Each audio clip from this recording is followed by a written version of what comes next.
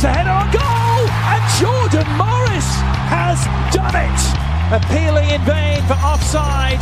The Chicago Fire defenders, Jordan Morris from the doorstep, saves the day for the Sounders.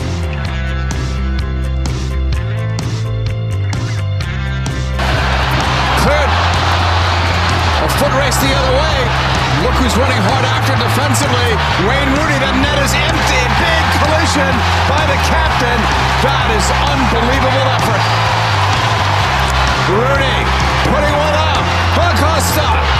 Header! Goal! Hat-trick! Acosta!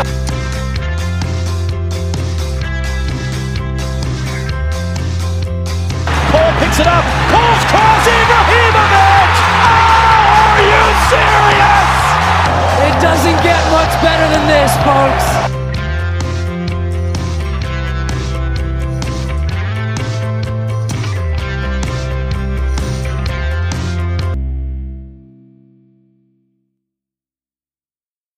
Hello and welcome on this holiday weekend to Stateside Soccer Show. My name is Jordan Wiegand, and this is part of the Stoppage Time Soccer Show podcasting network.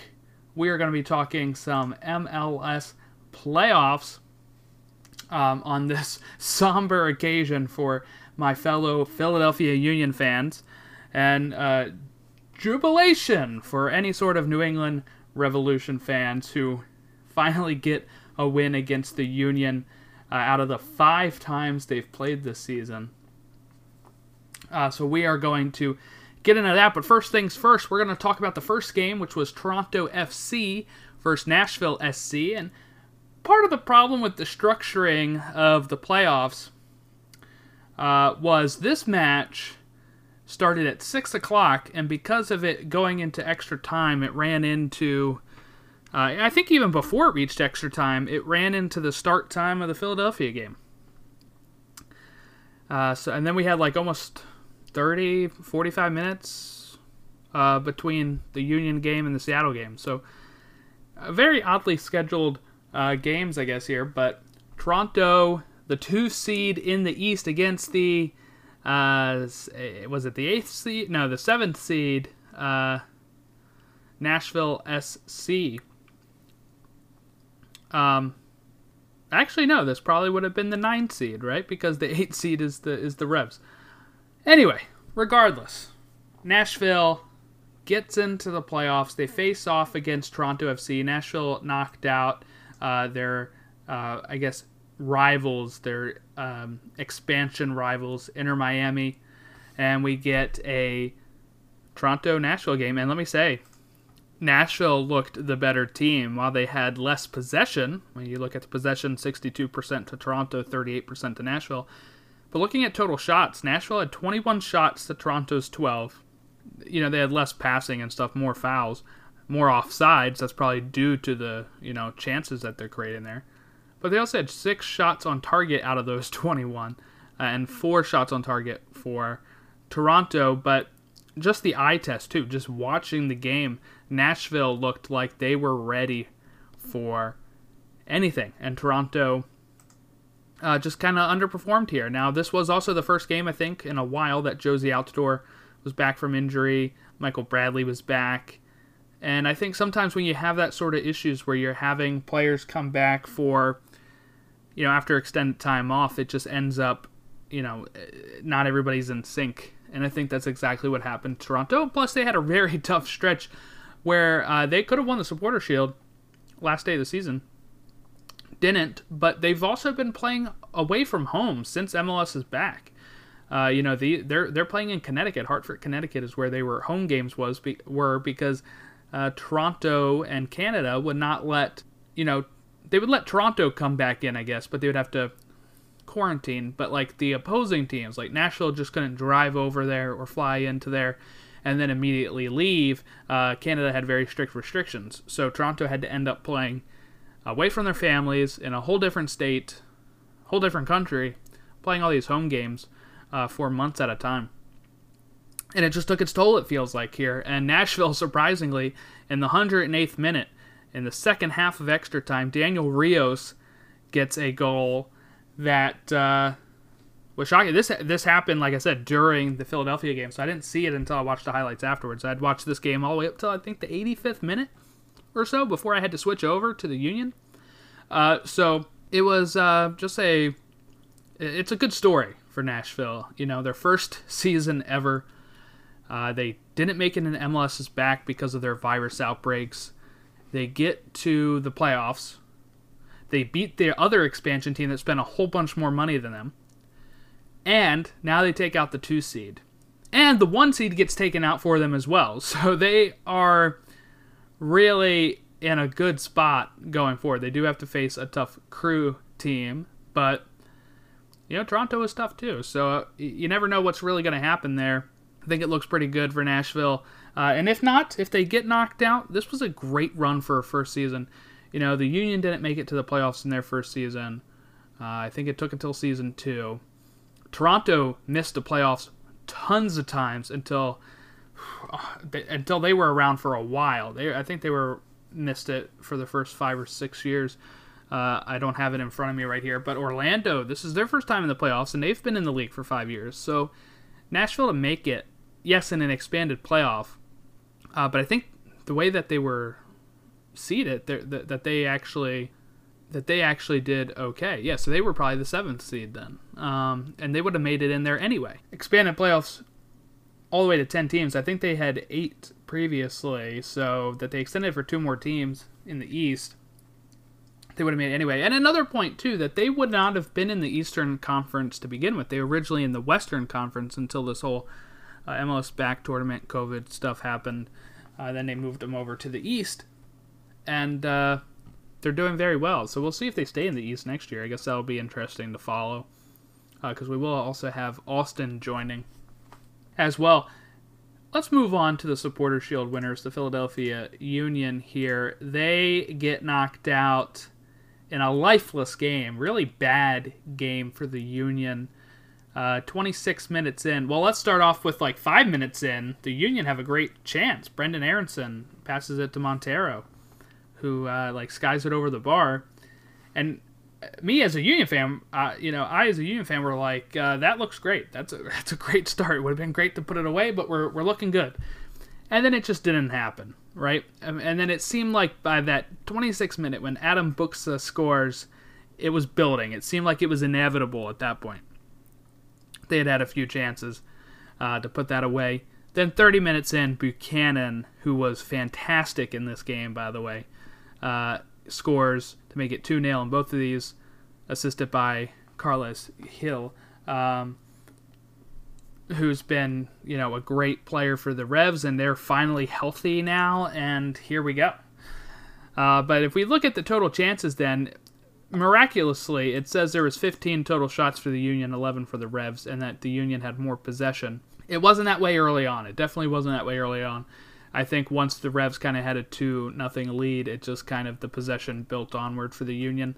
At halftime, they actually made a sub and took out Jose Martinez, also known as El Brujo. Ilsinho came in very early in this match. And that was needed, to be honest. Martinez was playing awfully. He had a lot of giveaways that were just really, really bad and shaky, and he wasn't himself. I don't know what it was, but we thought there was good news when it turns out that Andre Blake was actually going to be back in time for this game, but the team itself just kind of came out and laid an egg, and it kind of reminded me of the Union of old, right? So let's break this down. The Union of old have lost the big games, and we showed a little bit of a difference here when the Union won the Supporter Shield, right? That was a game they had to win. By the way, it worked out with Toronto losing. They actually didn't have to win it, right? But you go into the game knowing we have to win. And they went down a goal against the Revs. They came back and won. And that you're like, okay, this is a game that in the past the Union would have lost. Last year was some improvement against the Red Bulls in the playoffs. I was at that game. Red Bulls take a 2-0 lead. Union come back and win the game. And you're like, well, maybe that'll happen, but it just didn't seem like it. Like, there was really not a lot of spark, not a lot of chances to, I mean, while it says 15 shots, watching the game, it did not feel like there was really any great chances. There was a header that was whipped in. I think it was Shabilko that could have got that one in, but it went right to the keeper. He was kind of invisible the whole game. He hasn't had a great season at all, really, after how good a season was last year. Corey Burke didn't really do anything when he came in. We took out Brendan Aronson 62 minutes in for Jack Elliott. Didn't really make a lot of sense, really. Kai Wagner had some shocking moments. It's like he already thought he was going overseas, I guess. And the Union lose. Remember, like I said, this was their fifth time playing against the Revs, and this was the time that they lose, and that they were actually undefeated at Subaru Park all season, and they lose there for the first time, and it's in the most important match, and that's what you wonder if there's some sort of mentality issue at times. Hard to say, hard to know. Jim Curtin did just win Coach of the Year, so I don't think it's really, I'm not advocating for him to get fired, but it does suck that every time there's a big game, except for twice, the Red Bull game and the Supporter Shield game against the Revs, that the Union kind of fold over. And man, the Union were chippy. They were getting in arguments, they were getting into fights, they were making bad tackles. As soon as the final whistle blew, they were, getting in the Revs' face. And that's embarrassing for me. Very embarrassing, because I feel like that's a losing mentality, right? Like, you're getting frustrated, and you're like, we're usually better than this. I'm getting so frustrated, I'm going to just take it out on people. And that's not like somebody that's been there before. I feel like a team that's been there before can also lose a game with grace and not starting all these flare-ups and arguments. And I saw stuff online saying that this was a bad performance from the Union. That's true. I also heard people say this is bad reffing, and I cannot agree with that at all. I don't think the ref was bad at all. I barely even noticed the ref in this game. I think he did all right. I think he did all right. I don't see anything to really punish the ref for here. For me, I feel like this was a fine game by the ref, and seeing people complain about that, I didn't really get that, because it didn't register for me the same way. So it was kind of embarrassing to see a lot of the Union fans complaining about that online as well. This was just a poor performance. The Union could have came out here and won. The ref did not make any game-breaking decisions that led to the Revs winning, and this is all in the Union here. So let's not get that mistaken. Seattle Sounders faced off against their rivals LAFC. This has been a great rivalry in the last few seasons of the playoffs. LAFC, who has drastically underperformed in the playoffs. They won the Supporter Shield last year as well, just like the Union did this year. And like most Supporter Shield winners, they did not win MLS Cup. But, while they did have injuries and they've had some issues, they were in this game in the first half hour, in the first half, and let it slip away from them pretty drastically. Let's go over it. Stats-wise, 52% possession to Seattle, 48 to LAFC. 13 shots by Seattle, 12 by LAFC. Shots on target, LAFC had more. They had 4. 3 on target for Seattle, all 3 of them buried into the back of the net. Starting off with Nicholas Lodeiro, 18 minutes in. This was a great play. This was Rui Diaz to Jordan Morris, who cuts it back to Lodeiro in the box, and he puts it away. And Morris had a great game. So did Rui Diaz. He's been tremendous for Seattle. 21 minutes in, penalty for LAFC. So this is only 3 minutes after the goal.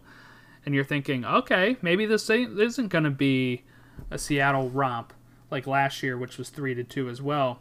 But Carlos Vela, I'm not really sure what he was doing here with his penalty. It was a very, very bad penalty. I'm not even sure how to describe it. Just kind of like, I'm not sure if he was trying to do a Panenka right in the center of the goal, thinking that Stephen Fry would dive away, but he kind of hit it right at Stephen Fry. He didn't even have to make a dive. That's how bad it was. And, here we go. That this is, that's how it goes. But it's unfortunate for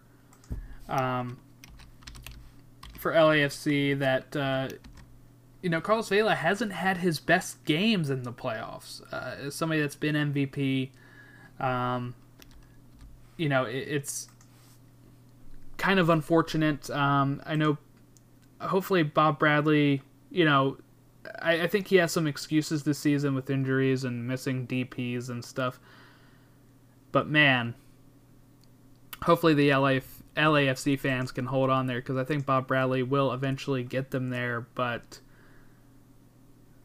just disappointing all around. So that was the first half there. Then 66 minutes in, Rui Diaz with a great goal. And then Atuesta scores 77 minutes in, assisted by Carlos Vela, to make it 2-1. So at that point, if the penalty had been scored and everything works out the same way, which you can't say would happen, but let's just say for giggles that it's going to be that Vela buries the penalty, Rui Diaz still scores 66 minutes in, Atuesta scores 77 minutes in, it'd be 2-2. But that's not what happened. And then 3 minutes later, after the Atuesta goal, Jordan Morris scores to make it 3-1, and he had an assist and a goal. He showed up big. He should be definitely called in to the December friendlies if the U.S. men's national team is having that, because he has been fantastic for Seattle this season and last season. He's been in really great form, and I would love to see Jordan Morris. I'm not saying he would probably start in any of these, if we had Pulisic and everybody healthy, but he'd be great in 2022 as somebody that can come off the bench with his speed and make some great plays. I'm definitely down for that if that was to happen. Okay, so Seattle wins 3-1. They won 3-1 last year against LAFC. Earlier this year in October, LAFC won 3-1. September, Seattle won 3-0. August, Seattle won 3-1. July, in MLS's back, LAFC got the better of Seattle 4-1. And then last year, October 29th, it's Seattle 3-1 there. So it's been kind of a brewing rivalry between these two. And actually, if you look at it, LAFC has more wins overall, 5 to Seattle's 4 with 1 draw. But Seattle's really won it in the 2 biggest games in the playoffs. MLS was back. Yes, it goes to LAFC, but they didn't actually get to the final and win the final like they probably should have. And Seattle is looking like a really good pick to make the MLS Cup again, depending they can get through everybody else. But if they do, that would be, 4 and 5 years? There's the 2016, the 2017, the 2019, and it'd be 4 and 5 years, because 2018 was Portland and Atlanta. So that would be very interesting. There's no way we can get a 4th matchup of Seattle and Toronto. Toronto went out. Seattle versus Toronto was, of course, the 2016 MLS Cup that Seattle won, the 2017 one that Toronto won, and the 2019 one that Seattle won. So we've been spared a 4th rerun of that in 5 years, thankfully. But, people that know me know that Seattle, I really enjoy watching them play. They kind of are what got me into MLS back in 2009. That's where I started paying more attention to there. I'd been to 2007 MLS Cup, which was, Houston versus New England. I've been to that match that Houston won back-to-back in 2006, 2007. I'd been to a few games there, but 2009, they had the Xbox logo on there. I had the FIFA on Xbox, and I was starting a career as Seattle, and it got me to know the players. Freddie Montero, I really enjoyed him back in 2009, and I'd been to the Super Draft in 2008, which is when I saw the Sons of Ben, and it was announced that they were getting a team in 2010, and that's when I was like, okay, they're a closer team They are the closest team to me. I can jump on a team that starts in the first, their first season, so they're only an hour and a half away from me. I'll follow Philadelphia, and the rest is history. But I've always had this soft spot in my heart for Seattle, and I actually just got this nice jersey of theirs for $15 on eBay. It's been a great jersey. I love wearing it. Just fits nice, and I like the colors green and blue. My mom used to give me a hard time about wearing green and blue as a kid, saying it doesn't match. Well, now it does because there's a soccer team with it, and it matches.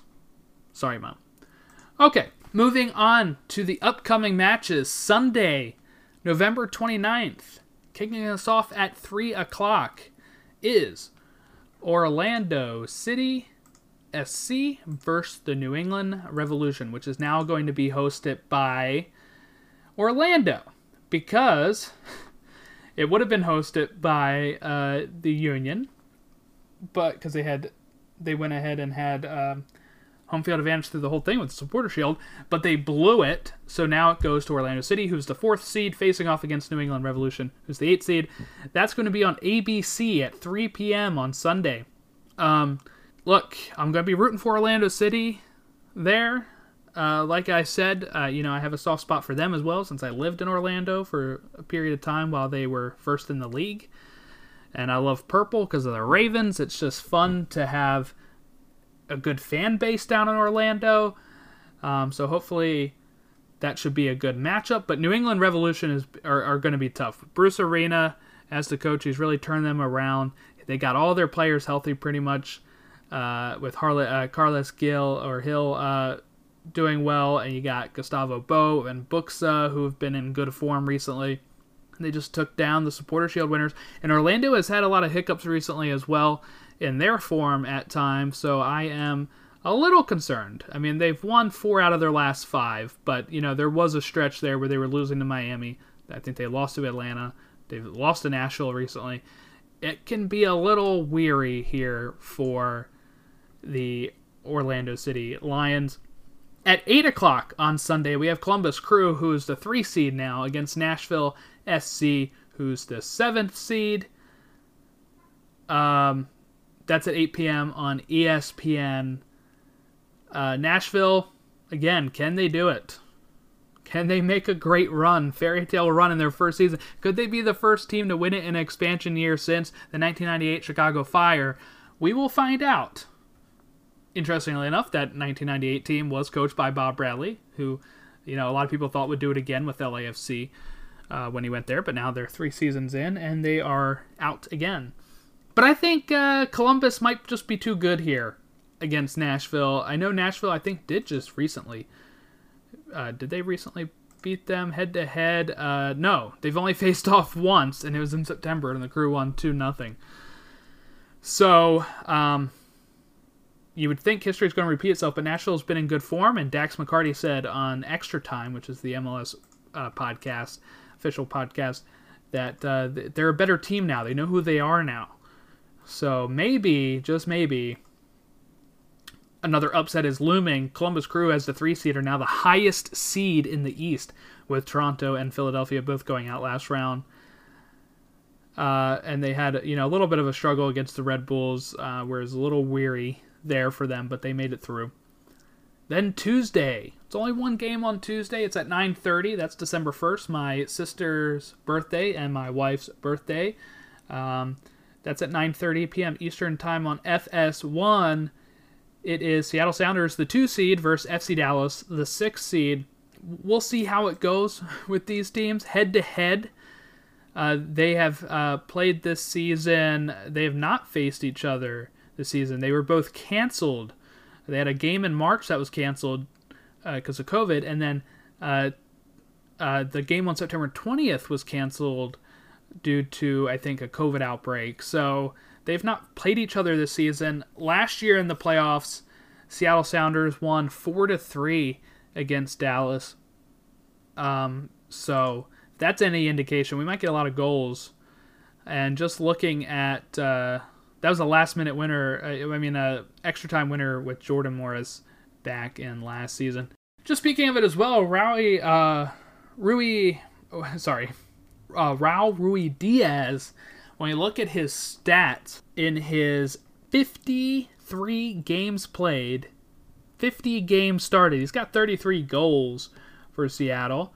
But when we look at playoffs, he's had 7 games started, and he has scored 8 goals in the playoffs, and he's had 6 assists in the playoffs. He's playing out of his mind right now. He's playing out of his mind in the playoffs every year. Last season, he had a really great run with 4 goals in 4 games. He's got 3 goals in 2 games right now. No, he's got one goal in 1 game. Sorry, that was the previous season, 2018. And he's got 2 assists already this season with 1 goal in 1 game. So he's off. He's playing well.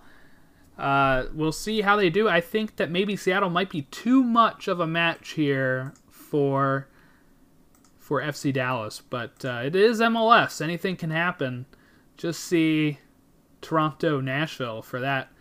The last game of that next round of playoffs is Sporting Kansas City, the 1 seed versus Minnesota United, the 4 seed. That's on Wednesday, December 2nd at 9 p.m. on FS1. Sporting survived a crazy match against the San Jose Earthquakes where they had to go to penalties, which Tim Melia saved each one. But, against a team like San Jose, it's hard to judge. They're hot one game, they're bad the next. You don't know which one you're going to get. Minnesota United,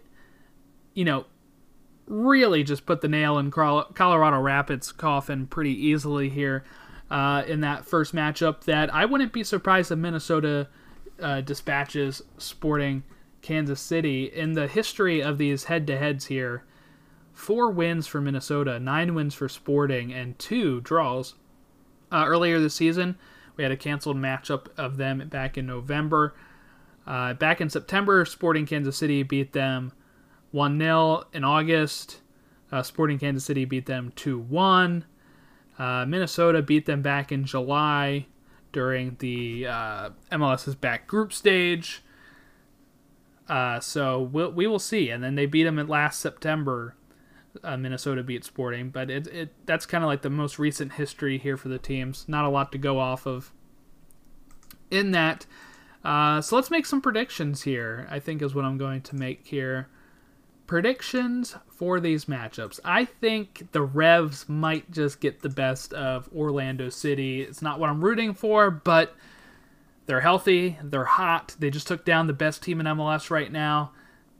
I'd be weary if I was Orlando. And they did that on the road, so I would be weary. They've won. They won a road game against the best team in MLS. Yeah, I'd be a little worried. Columbus Crew versus Nashville. I think the Crew is going to win that one. I would love a Nashville-Orlando matchup, but I think we're going to get a Crew-Revs matchup in December. Seattle Sounders versus FC Dallas. I think Seattle's going to move on there. I can't see them losing. I guess I can. It's MLS, but I'm going to go a little bit cautious here and pick the higher seed.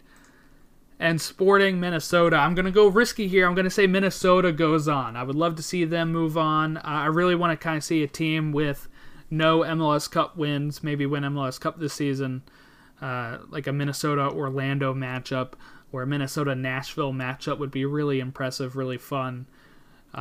Even throw New England in there. They've made it to the Cup quite a few times and have not won it. So yeah, I would really enjoy looking at that. But other than that, that's everything that we have for you today, really. If we look at Americans abroad real quickly, it looks like Pulisic is going to be back and eligible to play this weekend. We'll see if he actually plays or if he's just going to be on the bench or come in as a sub. I don't think he'll start the way that they've been kind of cautious with him this season. But other than that, not much else going on. We did have a few weeks ago, I guess... Did we talk about it yet on here? But Sergiño Dest did score a Champions League goal. I guess it was on Tuesday. The week has kind of been an odd week with the holiday. But he did score his first goal for Barcelona and the first American to score a goal for Barcelona. And Conrad de la Fuente came in. He was the first time two Americans had played in a Champions League game since Jonathan Spector and Tim Howard for Manchester United back in like 2004. So some good stuff there. But other than that, not much else going on. We will definitely be back again. Those matchups are up until Wednesday, so we'll probably be back breaking this down around next Thursday before the next round of playoffs happen. And we will see you then. So have a great rest of your holiday. Continue soaking it all in. Watch the soccer games this weekend and enjoy. Kamara throwing his body in. It's going to fall for Ibrahimovic. Oh, come on! Thank you for listening to Stoppage Time Soccer Show. We hope that you continue to listen to our show as we recap the U.S. men's national team, Americans abroad, MLS, USL. This is Stateside Soccer Show presented by Stoppage Time Soccer Show. Have a good one.